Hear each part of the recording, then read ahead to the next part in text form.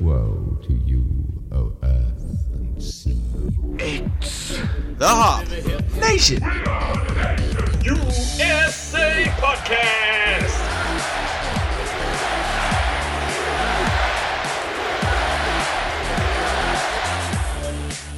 It's episode 107 of the Hop Nation USA Podcast, and we're coming to you live from the North Hills Homebrew Festival here at the Syria Shrine. Absolutely. So we must give it a little apology here on the front. If you hear a little bit of background noise, that's why, because we are, in fact, live. That's right. If I didn't do my job right, then you hear a whole crowd of people drinking beer and having a good time. But, you know, Yeah, that's fine of the point. That's not a bad thing whatsoever. Yes. So you already heard me. I'm Steve, and that's Adam. Yes, of course, the other co-host, the one that's running the computer, he's running the knobs.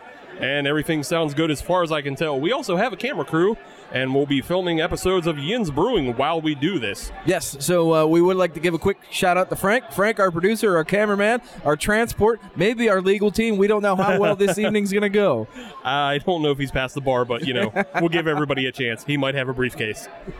So with that said, we want to move on and introduce our first guests of the evening. We are at the North Hills Homebrew Festival, so we are talking to representatives of the North Hill Homebrew Festival.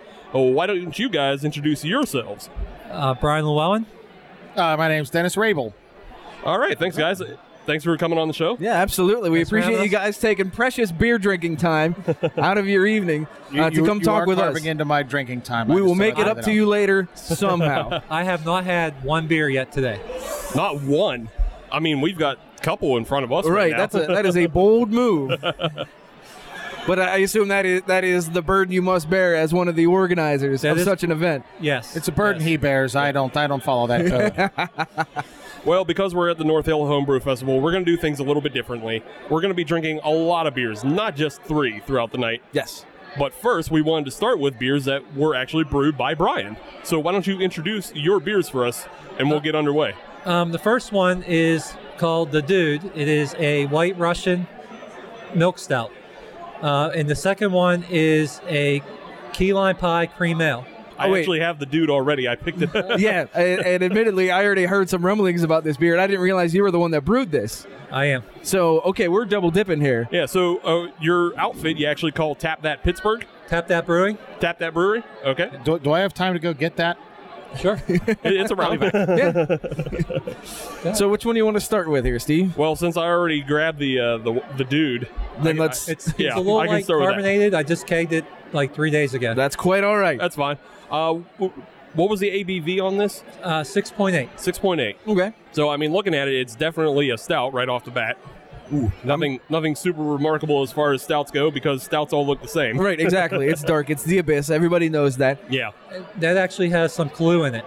You say Kahlua? Yes. Oh, okay. So, admittedly, I jumped ahead a little bit and I drank it before we went through the whole process, and I can kind of find that a little bit. Sorry. And I can no, don't apologize. Don't I'm the apologize. one That's that- us jumping a gun. I mean, Yeah. I've already been drinking it. He jumped ahead. But yeah, you can definitely taste it. Yeah, this is a fantastic beer, no Yeah. doubt Thank about it. Thank you. Yeah, it's got that nice little coffee tinge to it. Yeah. The one thing I'll say is that's something you can do with home brewing. You can't just pitch alcohol into it. Right, you are outside the rules of the PLCB, which is nice. It's nice. You can do it. Because admittedly, because Steve and I entered beers for this competition as well, and my beer is a wheat beer that used a whiskey tincture. So it was a maple whiskey with pecans. So I fully understand using alcohol in your beer because we did the same thing. We get it. Yours might just be a little bit better. No rules in home brewing. That's right. Yeah, this is pretty good beer. I'm enjoying it. I think we're going to wait maybe till the end of the segment, and we'll do the key lime. Yes. And we'll finish the key lime at the end of the segment. Yeah, and that's definitely one that I want to check out. And I believe there is more than one key lime beer here. There is. I This think seems there's popular. a key lime sour. Yes. Yes. So I am a huge fan of key lime pie. So I'm in hog heaven right now. I got Kahlua beers. I've got key lime beers. I'm good. And I got somebody driving me home, so I'm even better. Hey, safety first. That's right. Safety first. Everything's good. So, with that said, why don't we get a little more into Brian and Dennis? Why don't you guys tell us about how you started getting involved with the event here and with the Shriners? Well, we started this is our third year, and we were always looking for some sort of fundraising idea, and we would do comedy nights. We had golf outings, Night of the purse races. batches, things like that. And I was already home brewing and going to home brewing events. And I said, this is where it's at. It's a really fun event. I think we should hop on the bandwagon and do one of our own. And our first one was at the German Club on the north side. Went very well. Second one was at the Masonic Center in Ross Township. Again, it grew. And here we are this year, and it's grown even more. I must say, this is a fantastic facility for this sort of event. A nice open-air pavilion, nice and wide. There's plenty of space, because that's one thing that I've run into at other brew fests is you're packed in. You can't move around. This is a great facility because there's room. You have, you can walk around, you can converse with your friends, and you're not, you don't have people in the way. And so I really like this facility. I mean, this is top notch. It's funny, when we had first came up with this idea, I was wholeheartedly against it. I've been in the beer business professionally for 22 years, and my opinion of home brewers, I'm embarrassed to say, was not that good. And I'm pleased to say that I was 100% wrong about the skills of the guys that we get to come out here and make the beer for us. And part of my job is to set up all of the major beer festivals that you have here in the city. And what makes this so much different is it's not a drunk fest. It's not trying to race your way through 300 different beers to try and beat your buddies out on who can drink the most and hopefully not die. Here you actually get to experience the passion of the brewer, how he actually, can explain to you the heart and soul behind what it is he's brewing, and it's completely different. It's actually a really unique experience. Yes, And the fact that we have Penn Brewery roped in with us to give away the grand prize is the icing on the cake that That's sets fantastic. this event apart from all the other home brew festivals out there. And there is, like you said, that the homebrewers, they brought the ruckus. There is such a variety here. There's so many ideas that are being thrown about here that I've never seen, never thought about. But once you see it, you just realize, oh yeah, why didn't I think of that? That's a fantastic idea. I had a ghost pepper beer one year that was a really bad idea. I'm just going to say. It was a really bad idea. That night and the next day. Yeah, it was it's- undrinkable. Yeah, it's twice bad. Yeah. Bad. But that's one of the things people don't give homebrew events credit for a lot, is that a lot of time homebrew is on the forefront of trends. Like you said, ghost pepper beer, you had that. There are drinkable ones. I've had some of them, so maybe it's just that brewer that you had it from. But, we're talking about a White Russian Imperial Stout. That's not too common out there. I think Mindful has one. There's also, key lime sours. I saw a Moscow Mule sour out there. People are inventive. They're creative, and that's what's different about homebrew events, and that's why they're fun. They're also more for people who are into the brewing culture and into beer culture. They're not for people who, like Dennis already said, to run in and get blitzed. Right. Yeah. And honestly, that's kind of a change of pace from other beer events where everybody's going 10/10. It's a good, relaxing Saturday night right now. Right. I'll be honest. This is fantastic. Yeah, it's a beautiful evening. Absolutely. So, Brian, I want to ask you a little bit more. Obviously, you're a brewer. How long have you been brewing? Well, I started making wine probably about 12 years ago, and kind of got tired of waiting for it to get ready, because it takes about a year, and decided, let's get into beer, and started making kits. And that was about, I would say, 8 years ago, and it's just been a horrible hobby to get into. It just Affliction. won't go away, will it? Yeah, it just, yeah. No, I get that. Totally get that. Actually participating in this event has made me want to. All right, I'm going to say this, but I can't guarantee I'll follow through with it. But giving me the idea that maybe I want to try starting to make my own beer. Now, unfortunately, though, where I work, I buy beer ridiculously cheap, so it'd be kind of crazy for me to make it when I can buy it for less. But the idea of making your own beer start to finish, I think there's a sense of pride in there. There is. There is. That I might want to Absolutely. take a swing at. Yep, there is. I would definitely recommend it. Yeah. Just grab some buddies, grab a beautiful I'm gonna Saturday steal afternoon. Brian's stuff. He's got a Right. garage full That of car works, too. buoys and the equipment I need. Yes. Work on Brian's stuff. He'll let you Just know. find a Saturday where he's not home. Just sneak in. Just make it. You'll be fine. Once you're hooked, though, you'll wind up buying your own. Yeah. It don't end. Yeah. Brian, another question. You've brewed obviously some inventive stuff. We're trying it out today. What is your most inventive, or what is your favorite brew that you've put out? I've actually only brewed 2 beers more than once. Halloween, I make a habanero pumpkin stout. Ooh, okay. I don't think anybody's really ever heard of it. I sent it into the Award of Warts, and everybody that read stuff about it, they're like, I had no idea what this beer was going to be. And once I drank it, it was like, wow. Nice. And didn't win, but I did score very well. And the other beer I would make more than once is a grapefruit wheat beer. Right Okay. on. Other than that, it's all, hey, Yeah. see what happens. And What's inspired you? 3 days before the event, I'm trying it and hoping for the best. That sounds all too familiar. Yep.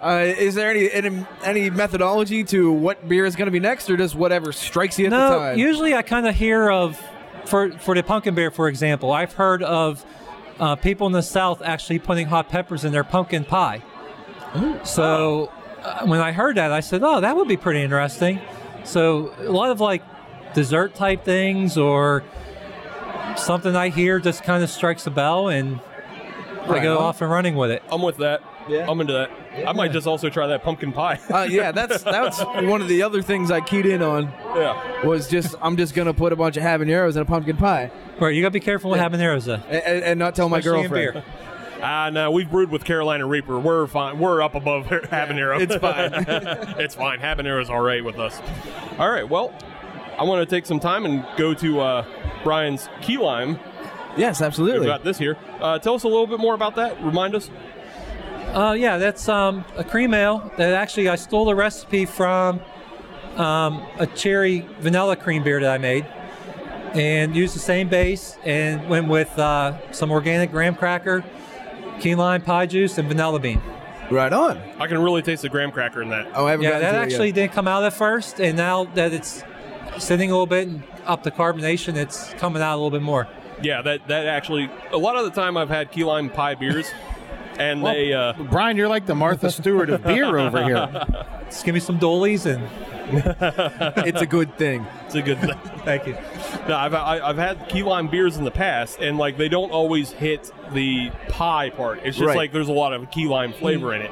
But I can taste the graham cracker in this. It actually tastes like pie. Right, exactly. And I Yeah. will be going and getting more, just so Yeah, you know. we'll definitely be getting more. Thank you. All right. Well, I want to thank Dennis and Brian for coming on. We're going to take a sort of mini break, and we're going to continue the segment with the Shriners and get their, half their side of things. Why would they allow so many brewers to come into their space? Well, yes, thank you for coming on the show with us. We greatly you. appreciate Thanks it. for having us. We will be drinking more of your beer later on. Yes. Thank we'll you see very out much. there. Enjoy. Cheers.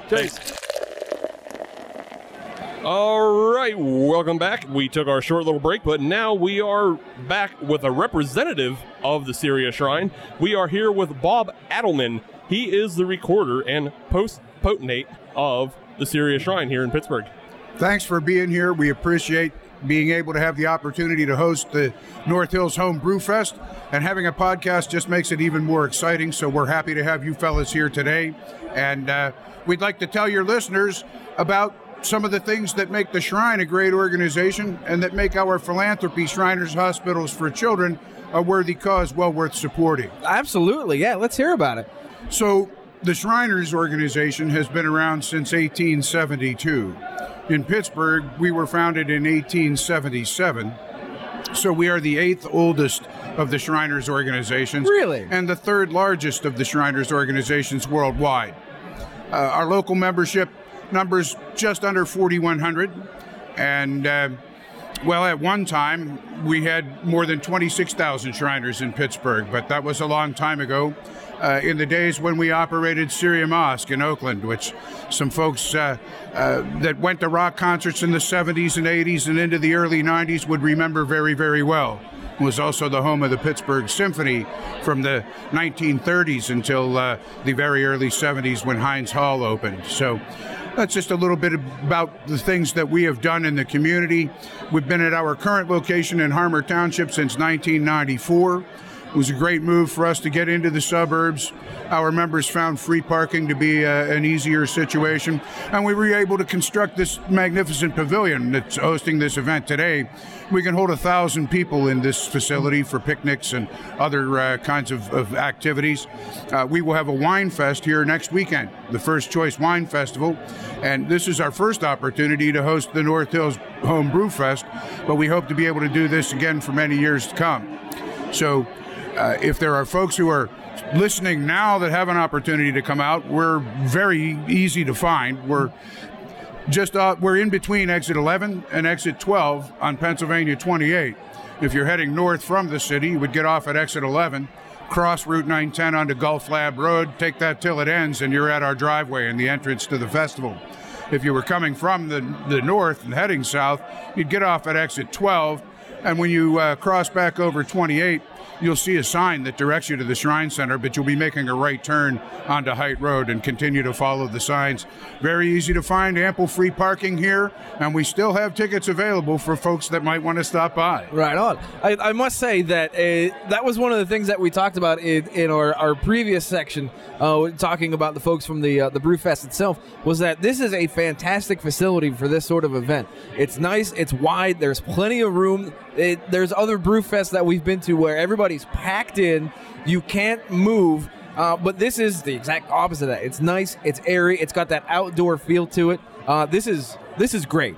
This is what a Brewfest should feel like right here. Outdoor and covered is really important for me. I Well, like both of them. that's the key, too. It is outdoors, but it is undercover. So we are impervious to rain. We've had a couple of raindrops here today, not much, but when it has rained, no one has gotten wet unless they wanted to. Right, and that you're right. That's on them. Let me ask you, Bob. You've been around the Brewfest today. Has there been any beers or anything that stuck out to you? Anything that you Well, I didn't get a particularly liked? chance to taste very much. I've been busy working.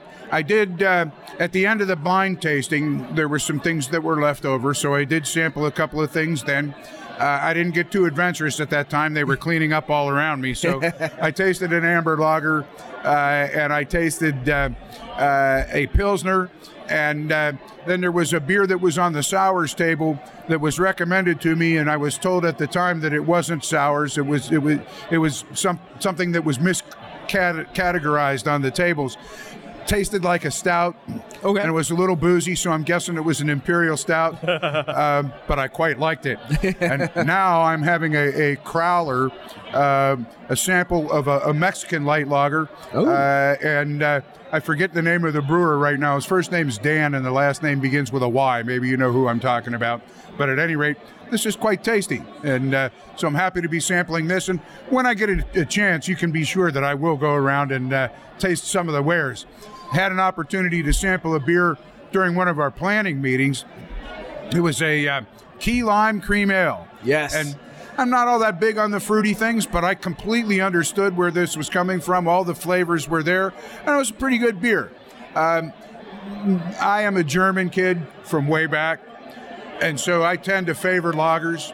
I led a group of people over to Munich during Stark Bierzeit in 2014. And for those that don't speak German, Stark Bierzeit, that's strong beer time. Stark in German translates into strong in English. It refers to a specific type of Lenten beer, Doppelbock, most of us would call it here in the States. Alschanks, they call it in Germany. But this type of beer is very, very malty, and the strong part refers to it makes you strong, like Wonder Bread builds strong bodies 12 ways. It is stronger in terms of alcohol as well, but that's not really where the name comes from. So in the late 1500s, when this style of beer was developed, the monks ate no solid food at all during all of Lent. So they kept themselves sustained by drinking this style of beer. And the original was brewed by Polliner, and it was named Salvator, Savior in Latin. The brewmaster's name was Brother Barnabas, and to this day they celebrate a 17-day Stark Bierzeit strong beer festival in Munich. it's like Oktoberfest, but it's all indoors and it's distributed across the 6 breweries. Instead of being all in one fairgrounds, it's at the individual breweries, but the same bands play, the same atmosphere prevails. It's a great time.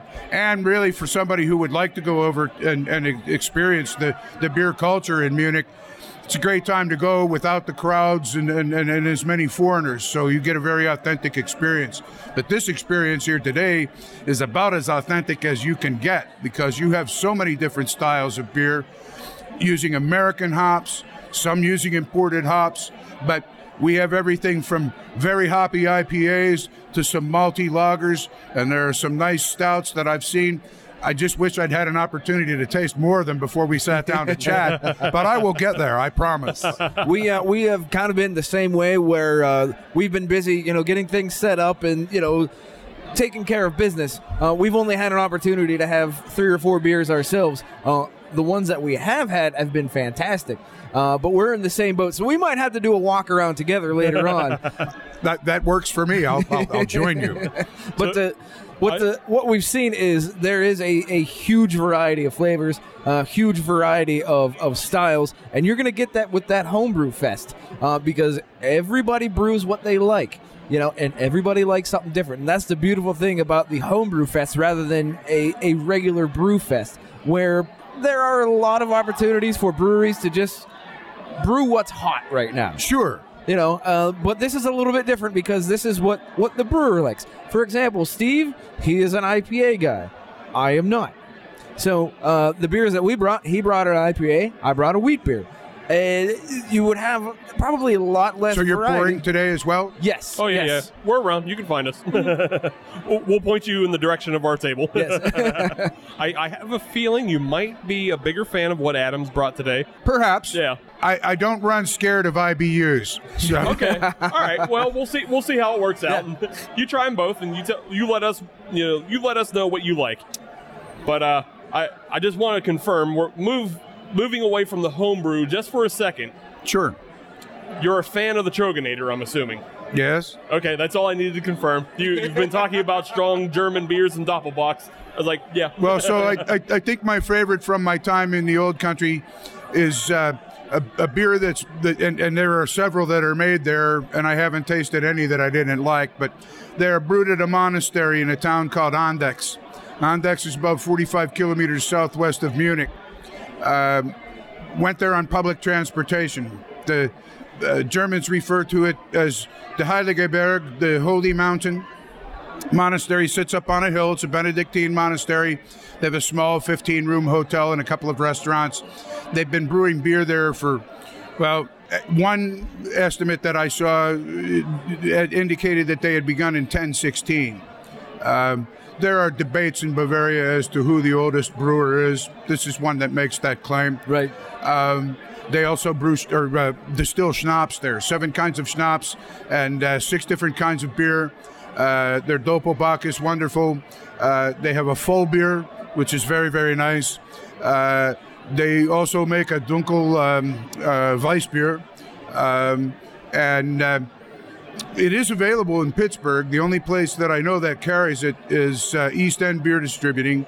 Was old Cassinick's down on the north side. And it is on tap at Teutonia Manor Corps, the German club on the north side. Okay. In fact, last weekend, there was a MyFest down at that club, and they did open their doors to the public. They can't do that on a regular basis, but they did last weekend. And they tapped a keg of Bergbock, which is a Maibach beer brewed by Andechs. Very, very nice. So I like those, but, I quite enjoy a West Coast IPA. I like a New England style IPA. Haze doesn't scare me. Right on. So my beer taste is pretty eclectic, but I probably drink more lagers than ales. So that's good to hear. That's good to hear that you enjoy every style, but you have your favorites. So Sure. now that you've explained that you're a fan of the old world styles and you've spent time there, I wonder if you could do a favor for me. There's the big long word representing German Gemütlichkeit. Thank you. It's a word I cannot ever pronounce for some reason. but I like to hear it when it can come out right. So what I'm hearing is we're going to take that little snippet, and every time we need to use it on the show, That's right, we're just Bob. going to insert it in. And it's a feeling. It doesn't really translate directly into English, communicate, but it is the warm feeling that you have when you are with friends, typically drinking some beer and just having a good time. Some people translate it as the here's mud in your eye, but it really doesn't translate directly that way.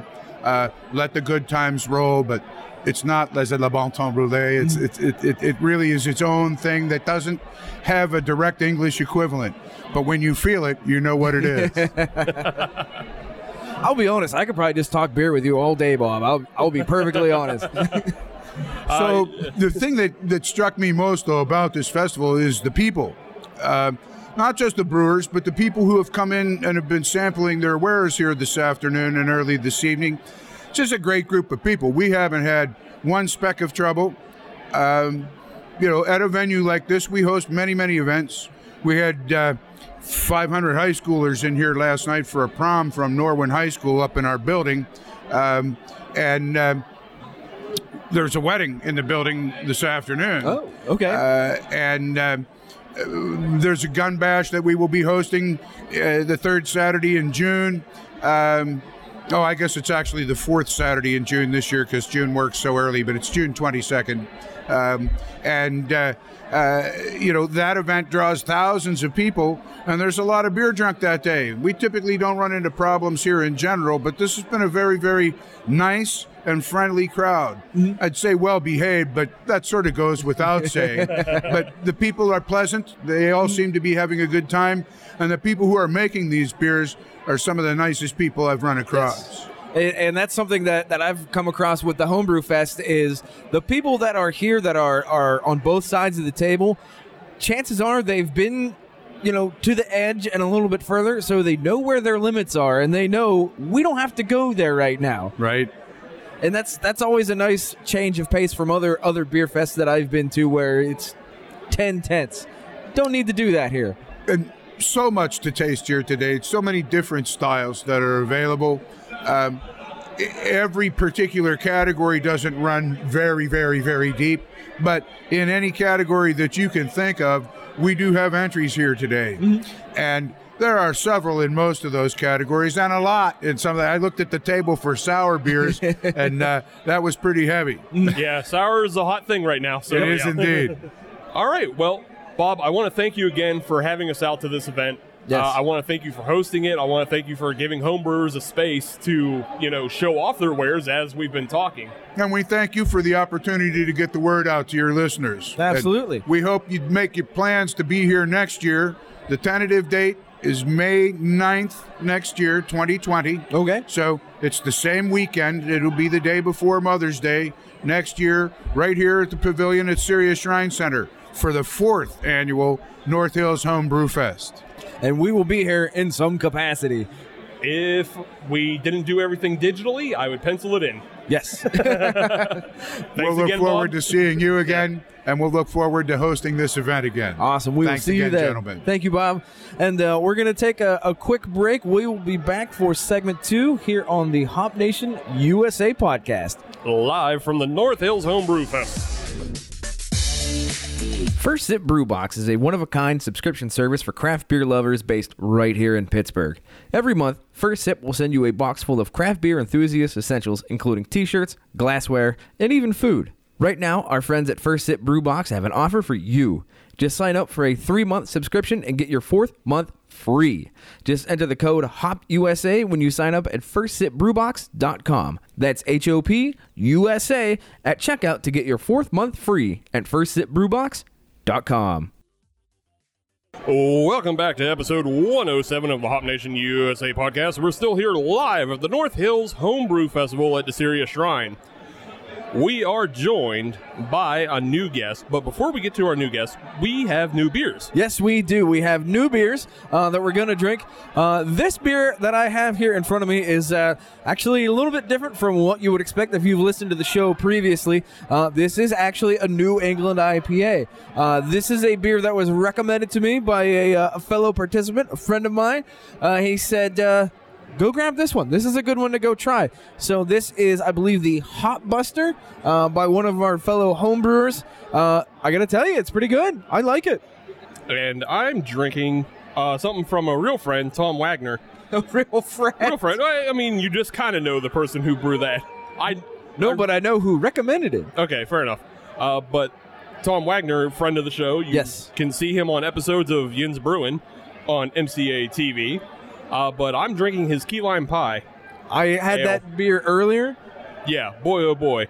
I'm drinking. That's 2 key lime pie beers this episode, because we had one from Brian in the first segment. Yes. But now I have this one from Tom, and they're in a tight race with each other. They both have made fantastic beers, that's for sure. Indeed. So Brendan, I see that you've got something in your glass. Do you have any idea what you're drinking right now? Well, it turns out it's a number 9. I don't know what number 9 is, and I figured you were going to ask, so I just had to take a sip. And what I have to say is it's just an outstanding beer. It's a light lager. I'd probably describe it as pretty much an American lager style beer.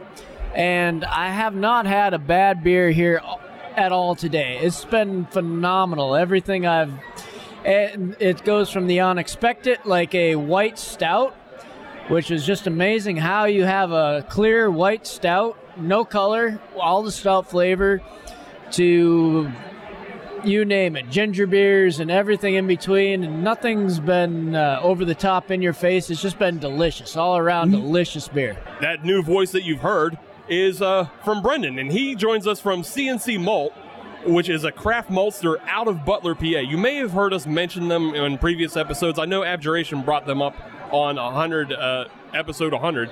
So, Brendan, why don't you introduce us and tell us everything that you do at CNC Malt? Well, I guess the main thing we do is a lot of shoveling. And shovel.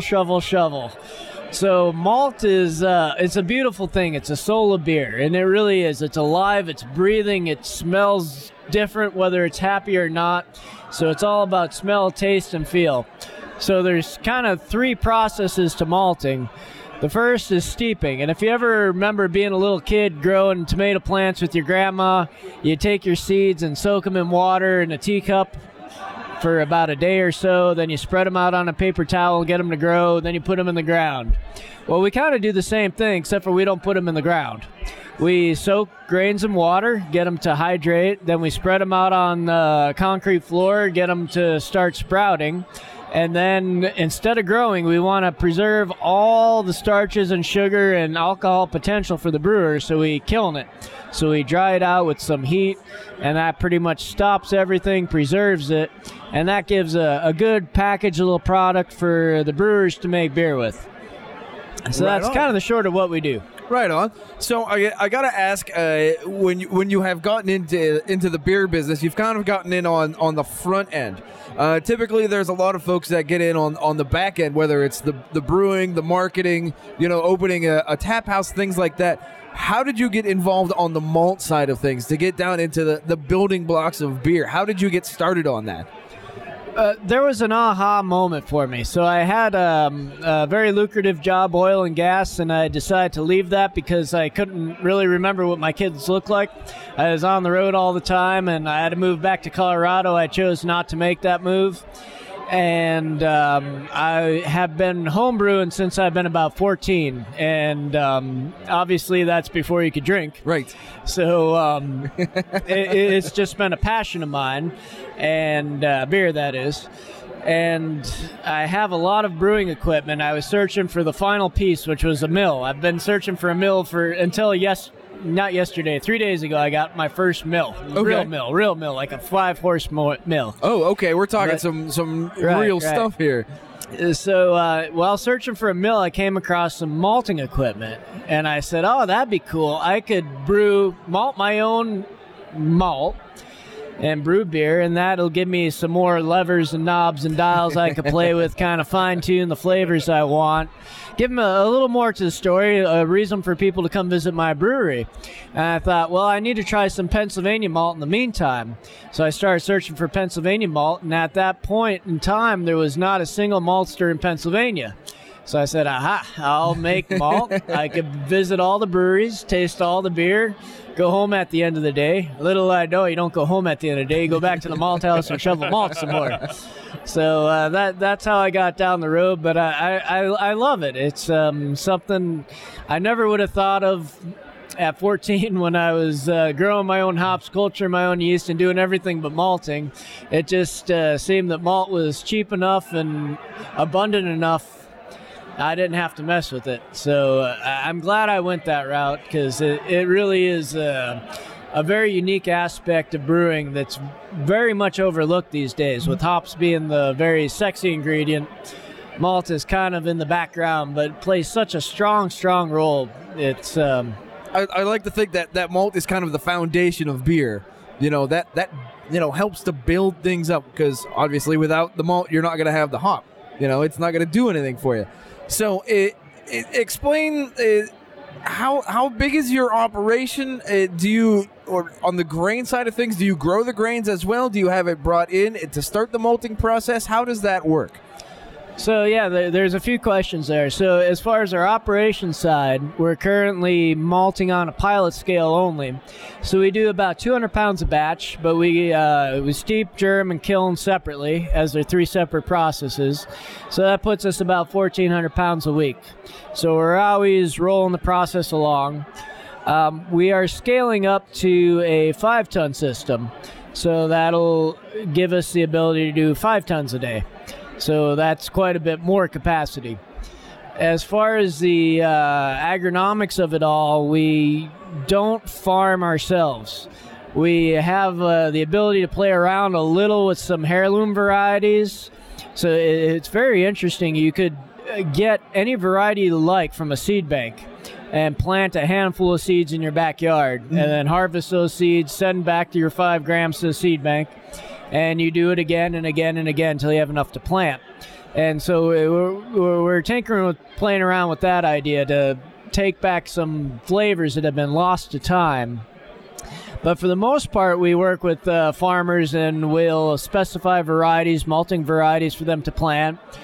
Malting barley is a new crop to the farms in the area, but it's a very advantageous crop, because they could double crop, meaning they could do a fall and spring planting, and so they get 2 crops off the ground in one season. So they could do oats and barley, oats and beans, whatever it is they're growing. It's good for the farmers. But we'll explain to them the challenges, what we need to make good malt for good beer, and kind of give them some advice, but let them run their program as they see fit. Right on. So is CNC more on the commercial side, or is it more on the homebrew side? Which side do you see more? So a bit of both, but mostly professional brewers. Okay. So home brewers, we love home brewers, and it's the ultimate experiment area.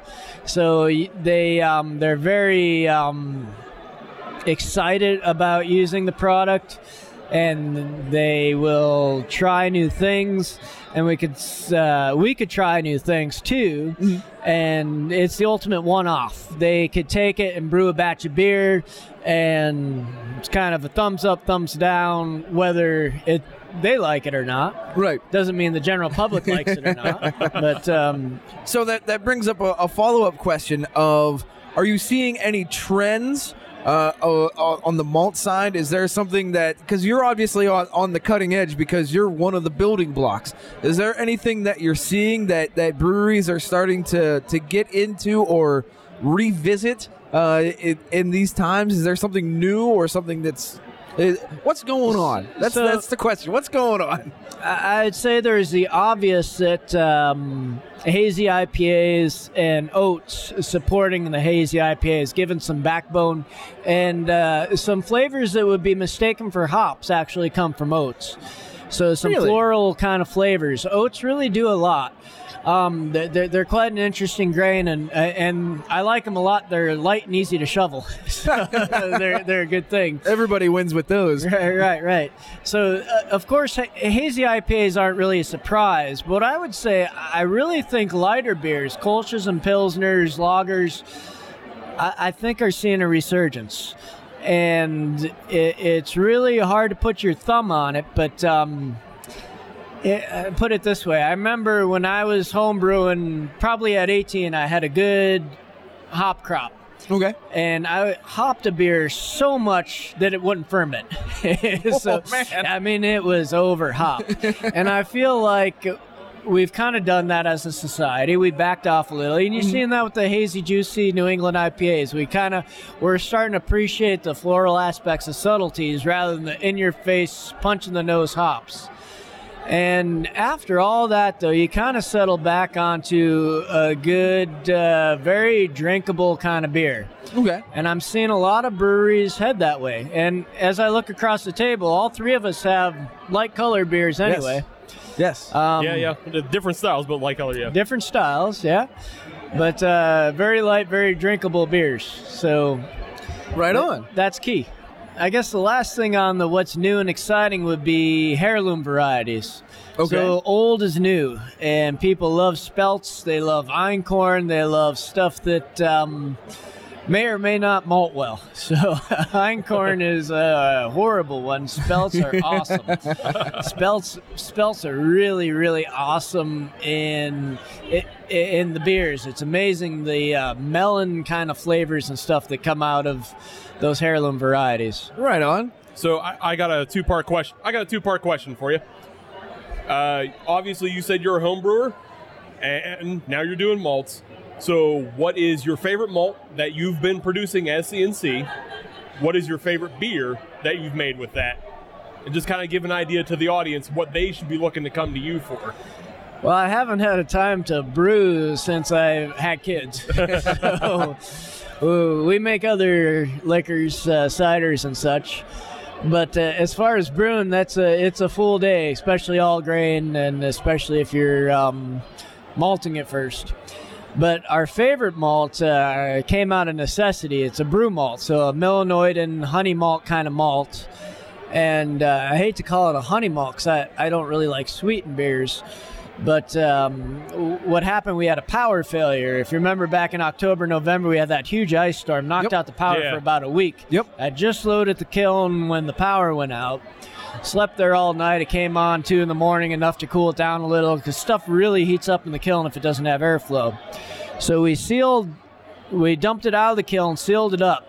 And then you have a huge temperature spike. You get up to about 150 degrees. That makes sugars and stuff inside the grain. So you could actually mash inside the grain of barley versus mashing in a mash tune. Mm-hmm. So essentially we mashed in the grain, then oxygen was depleted and it crashed. And so you have some sweetness, but then you have some anaerobic activities take over and you have some sour. So it's like a sweet and sour kind of malt. And it is just phenomenal. I could eat that all day. I haven't brewed with it. There's several beers out there with the brew malt in it, and they are all good, phenomenal.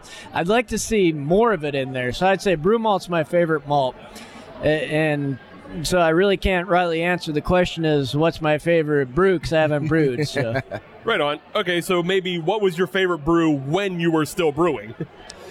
Ooh, well, that goes back, probably it goes back to what I passed out today was an under-modified Pilsner for everyone to make a true Czech Pilsner, true Bohemian lager with. And I remember getting, when St. Pat's out of Texas, when they weren't assholes, like, can we say assholes? Yeah, go ahead. That's fine. Yeah, so when before they got their head in the clouds, they used to sell to everybody. And I remember getting Budvar malt from Budvar, Czechoslovakia. It was an under-modified malt, and that was back in the 90s. And you could buy it at a semi-reasonable price then. And making a good, is a decoction mash you had to do is good Czech Pilsner. And that was probably one of the better beers I ever made. And next to that would be a coffee stout, but the story's not as cool on that one. So it ended up sour. So sour, maybe it'd be cool these days. It's sour That's coffee right. stout. You just got to wait for the right trend That's to come right, by. that's right. Then you pounce. So are there any local breweries that use your malt? Where could we find your malt in action? So here, as we get closer to Pittsburgh, we have 4 Points south of the city, Butler Brew Works north of the city, so we're kind of surrounded there. Those are the two breweries that pretty much use us consistently. There's a good 20 or 30 breweries that'll use us off and on. So usually around harvest time, it's almost easy to find us because people want to do an all PA beer. So Spoonwood's done a very nice American lager. Couch Brewers done a few nice. The good folks at Insurrection did a really neat deal with our spelt. Man, we had problems with that, but they worked through it and we worked through it, and so hopefully when we get the spelt de-hold, we'll have that key unlocked. Nice. We are an international podcast. Anybody outside of PA that's really comes to mind? We do a lot of contract malting for farmers in Ohio, so they'll bring us our grain and they go and market under their own label. In Montana, we did a really fun project with Madison River Brewing, and it was a smoked porter where we did some applewood smoked on our malt. So our trees are old growth apple trees. We say they're planted by Johnny Appleseed. Whether that's true or not, who knows? But it was an applewood rye smoked porter, and man, that beer was delicious. Nice. Awesome. So the other thing I know about CNC is that you guys are part of the Craft Malters Guild. And can you talk a little bit about what that is and like how you came to be a part of it and what that guild does for you? Oh, the guild has been a tremendous resource for us. It's a great group. So they have all sorts of resources for aspiring maltsters. It's online, craftmaltstersguild.com. I'd imagine it's a website. But that sounds about right. The way we got involved, we went up to Headley, Massachusetts, and up there's Valley Malting. And they were one of the first 2-3 malt houses in the U.S. And Christian Stanley and his wife, they started the malt house and really gave us a lot of good advice and got us started in malting. They've since turned over the guild to management by a board of directors, and they're doing a fine job with it. But it's a tremendous resource for anyone interested in malting. As well, I'd like to point out there's a gentleman who puts on, I don't know if it'd be a podcast or what it'd be, but it's called Brewing the Hard Way. It's a good resource to look up about malting if you want to try malting in your backyard in the kitchen. And I really recommend anyone who's interested in malt to do so. Okay. Because it really allows you to unlock a lot of flavors and gives you a whole another element of control that you don't have otherwise in brewing. Nice. And I guess along that line, if we look back historically, you would have never had a brewery without a malt house pre-Prohibition, or at least a malt house close by. Mm-hmm. They were two aspects of the industry that were married. And then post-Prohibition, things got all kinds of quirky and topsy-turvy and industrialized. So when I started this business, there was probably about 30 malt houses in the world. Now there's well over 100 craft malt houses in the U.S. alone. Wow. Let alone the world. So it's a very fast-growing segment of the industry, and it's really unlocking a lot of doors and flavor potentials for brewers worldwide. That's awesome. Yeah, I mean, especially because, again, you're a local business, and I know a lot of the small breweries, obviously, they're local businesses. They like supporting local business. So now that they have somebody on the front end to give to them, give them ingredients, they want to support them. Right. Just the same they would with a hop farm like Sorgel's. Right. A small business supports small business. That's all there is to it, and it's a beautiful thing. I just want to give you another chance, Brendan, just to get your word out, like anything coming up that you want to talk about, website, how people can find you. Can they just come right up to Butler? Can they stop at your doorstop and just start picking up malts? Absolutely. So I'm an old-fashioned kind of person. If you give me a call or knock on the door, I'd be more than happy to talk to you. My wife's taken over the social media aspect of it. and done a phenomenal job. I hadn't been on Facebook since 2004. I had to kind of figure out how to get on there again and just give her the password pretty much. You're one of the smart ones. We do post pictures on social media and all that good stuff to kind of show you what we're up to. But the best really is give me a call and stop up and just come smell it, because, man, it smells good walking through the place. Hey, your website's just cncmalt.com? Yes, sir. You got it. Okay. All right, cool. All right. Yeah, we're gonna have to give you a phone call, stop in, and smell some things. Yeah. That'd be great. I know we also got a bag of that unmodified Pilsner. Yes, malt, so we'll try to brew it. We'll see if we're not decoction brewers. We're very lazy. That's but right. we'll try it out for once, and then Well, you gotta tell you do how it. it goes. That was intentional. Make you all work. Appreciate a well-modified malt. So Fair. That's Fair. More steps. So we're going to take a quick break. Reddit, thank you for coming on the show. I greatly appreciate it. We're probably going to talk a little bit more once we shut down the operation. So we'll be right back with the third segment of Hop Nation USA live at the North Hills Homebrew Fest. We'll be back. I'm Don Wrinkle, and everybody's got a podcast. And if you're gonna listen to one, Import Taste is the way to go, because it's very greasy. This is Bill Lawyerson to tell you that Import Taste is the podcast you should listen to if you want to get sued. I'm Big Jim, here to say if you listen to Import Taste, guess we'll give you a Christmas handy. It's Import Taste. It's definitely not a comedy podcast. And it's definitely not educational. And it's definitely Australian. Stop asking! Hello, I'm Giorgio Casadoro, and this is my brother. Fativa. Come on down, Import Taste, we take you back and polish your jewels. That's us. South Hills, Pittsburgh. Born and raised. Listen to Import Taste on the Podsberg Network, www.podsberg.com/importtaste for all of your edutainment podcast needs. If you guys said they were fun. Welcome back to episode 107 of the Hop Nation USA podcast. We're here, segment 3. We're still live at the North Hills Homebrew Fest at the Sirius Shrine. And now it's time we actually talk to some brewers. We've been talking to a lot of people all day. It's time we actually talk to some brewers. Right now, we're joined by Jake and Josh. They're both home brewers, but I'm going to get them time to actually explain more about their brewing operations, because they're from different brewing operations, and the beers that they brought with them today. So, Yes. Jake, why don't you start us off? Introduce yourself. What kind of beers have you brought? And the name of your brewery. Yes, my name is Jacob Pyle. I'm coming from Wellsburg, West Virginia, about 15 minutes north of Wheeling. And I brought with me today Papal Maple, which is a dark amber maple beer, brewed with locally sourced maple syrup, maple sugar, and then aged on bourbon-soaked vanilla beans. And then also Totes Magotes, my French Saison, which was brewed with heather, chamomile, and hibiscus. And then the brewer we have is Critical Mash Brewing. Right on. And Josh, go ahead and introduce yourself. Yeah, Josh Wilhelm, Creekside Craft Beers. Brew with my buddy Sam. We brought 6 beers here tonight. Holy so we shit. have 2...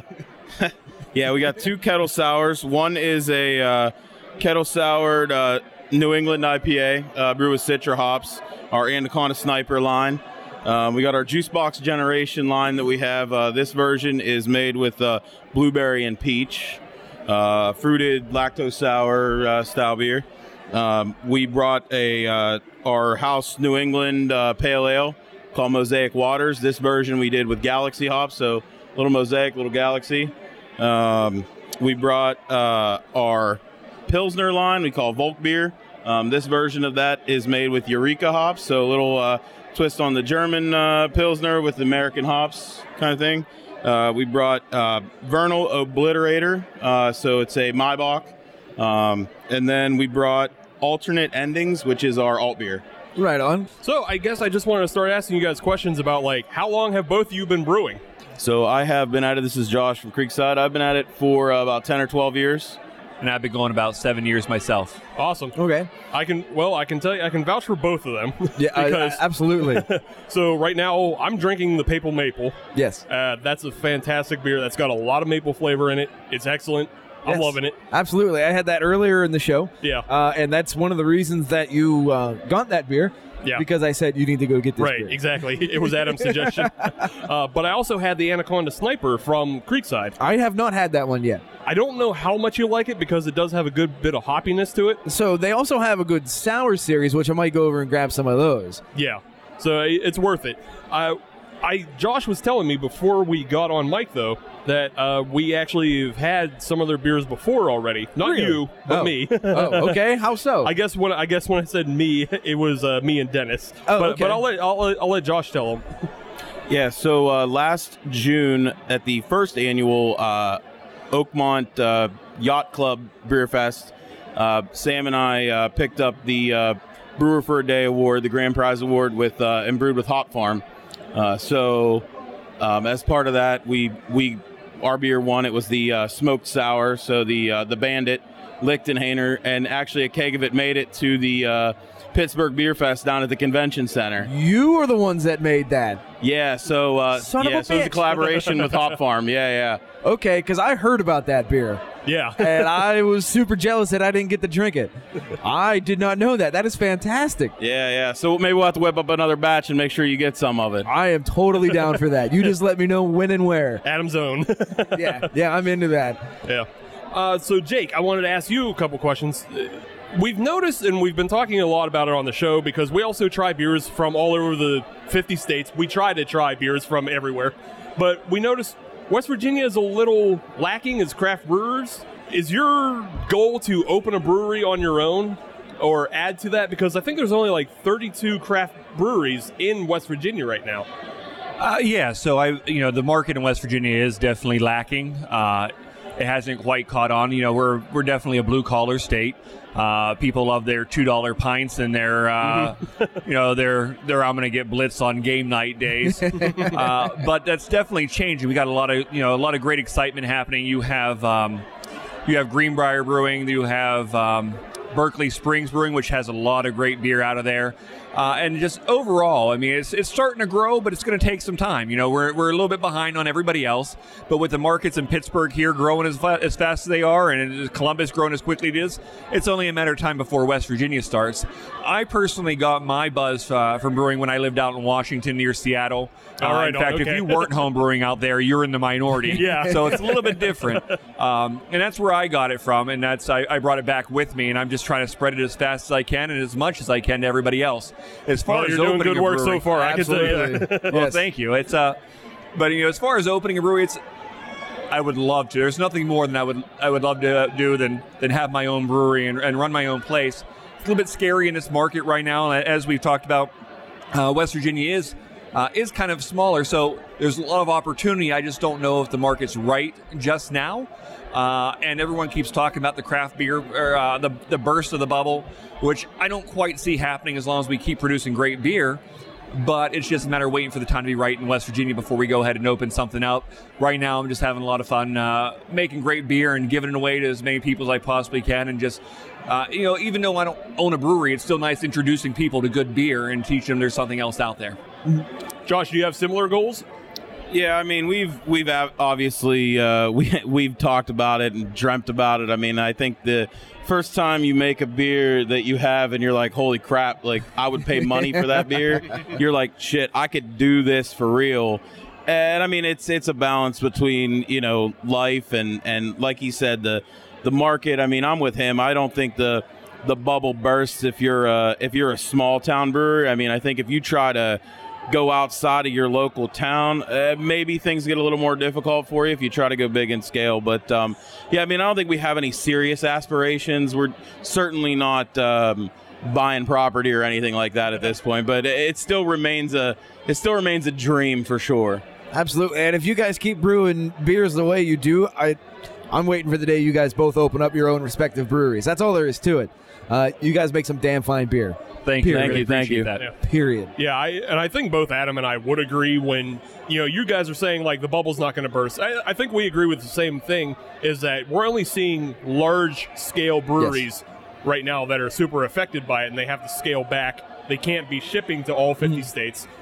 But everybody who's hyper local, they're thriving. Yeah. I mean, they're either doing okay, or you have the combating of the big companies, if you will, with the recent merger of Dogfish Head and Sam Adams, right? I mean, they're putting their chips on the table, going all in against the big guys to keep themselves competitive and bring that scale up a little bit. So, I mean, I think that's really what you'll see. I don't know that it'll necessarily be a bubble burst. I think as long as you make good beer and you focus on the people that got you to where you're at, I think you'll be okay. But if the beer's mediocre, you're probably going to see those people fade out as the time goes on, for sure. That's something where the customer will be right, because they're just not going to go there anymore. Right. And you're just going to shut down. But if you have good beer, the people will come, and they will generate that buzz, and you'll be able to gain that traction that you'll need.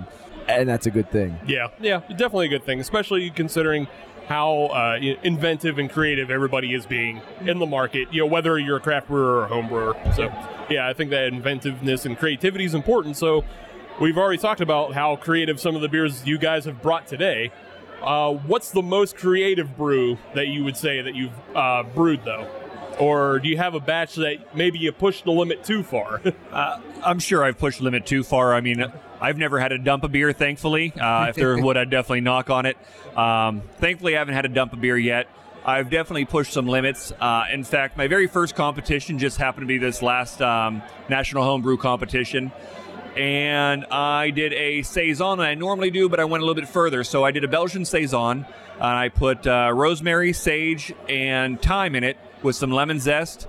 And that used to be a kind of a crowd pleaser, but I wasn't quite happy with that. So I even went further this time, and I, after it fully matured and you deal with the whole Belgian Saison yeast problem as far as bringing up the temp and pulling down the temp, I went as far as to put it on Brett for about a year and a half, let it soak on that, but also put it on Cab Sav oak and see how that turned out. And it was a very complicated flavor. There was a lot of flavor, a lot of...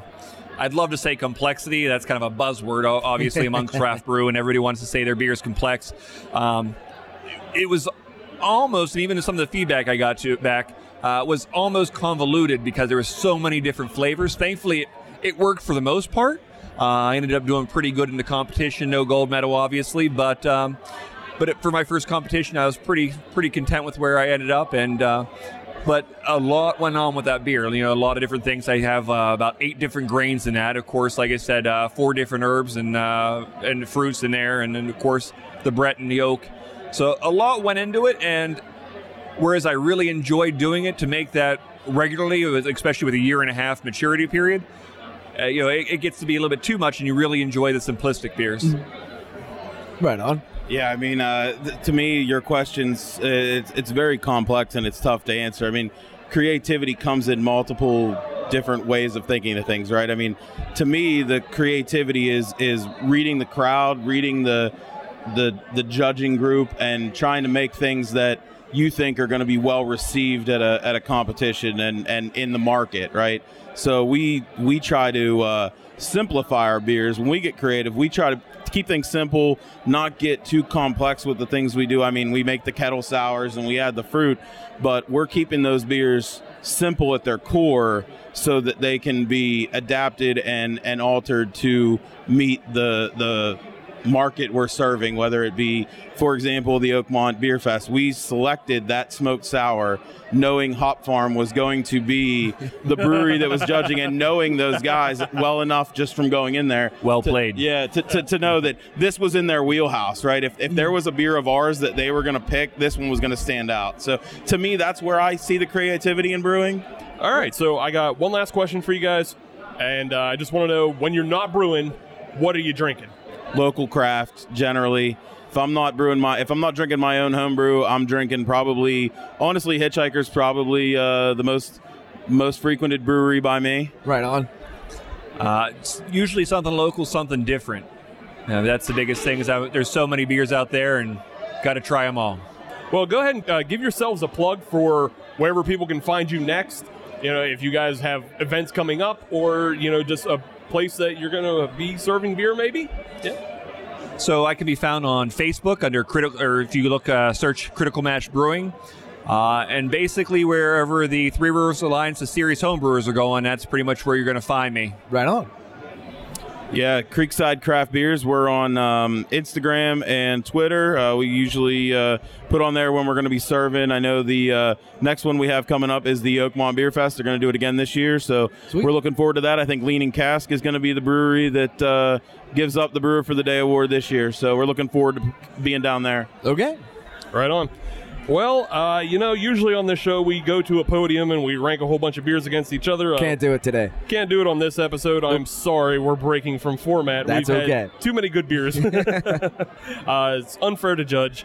So we'll just say, if you want to find us on social media, all you have to do is search Hop Nation USA, and that'll get you Twitter, Instagram, and Facebook. And if you want to listen to brand new episodes of Hop Nation USA podcast every Friday, as you should, then search Hop Nation USA on your favorite podcatcher, including Stitcher, Podbean, Google Music Play, Apple Podcasts, and Spotify. And if you're on any of those platforms, leave us a 5-star review, because we are a 6-star show, but they only let us use 5. And that's a bigger crime than this show wasting all my time, so I can't drink as much beer as I wanted to. No kidding. God damn it. So so let's stop. Yeah, let's stop the show, and then we'll go get some beer. Yes. So thank you, Hop Nation. Thank you, everybody that was on the show. Jake, Josh, thank you very much for taking the time out of serving. Thank you for having us. To talk thank beer. you very much for having us up here. Y'all make some good beers. Hop Nation, we'll see you next week. Well, you can hear us next week. We'll see you then. Yeah, we'll be back with Dennis for Memorial Day, and that's what we're doing. Yes. 108. Bye.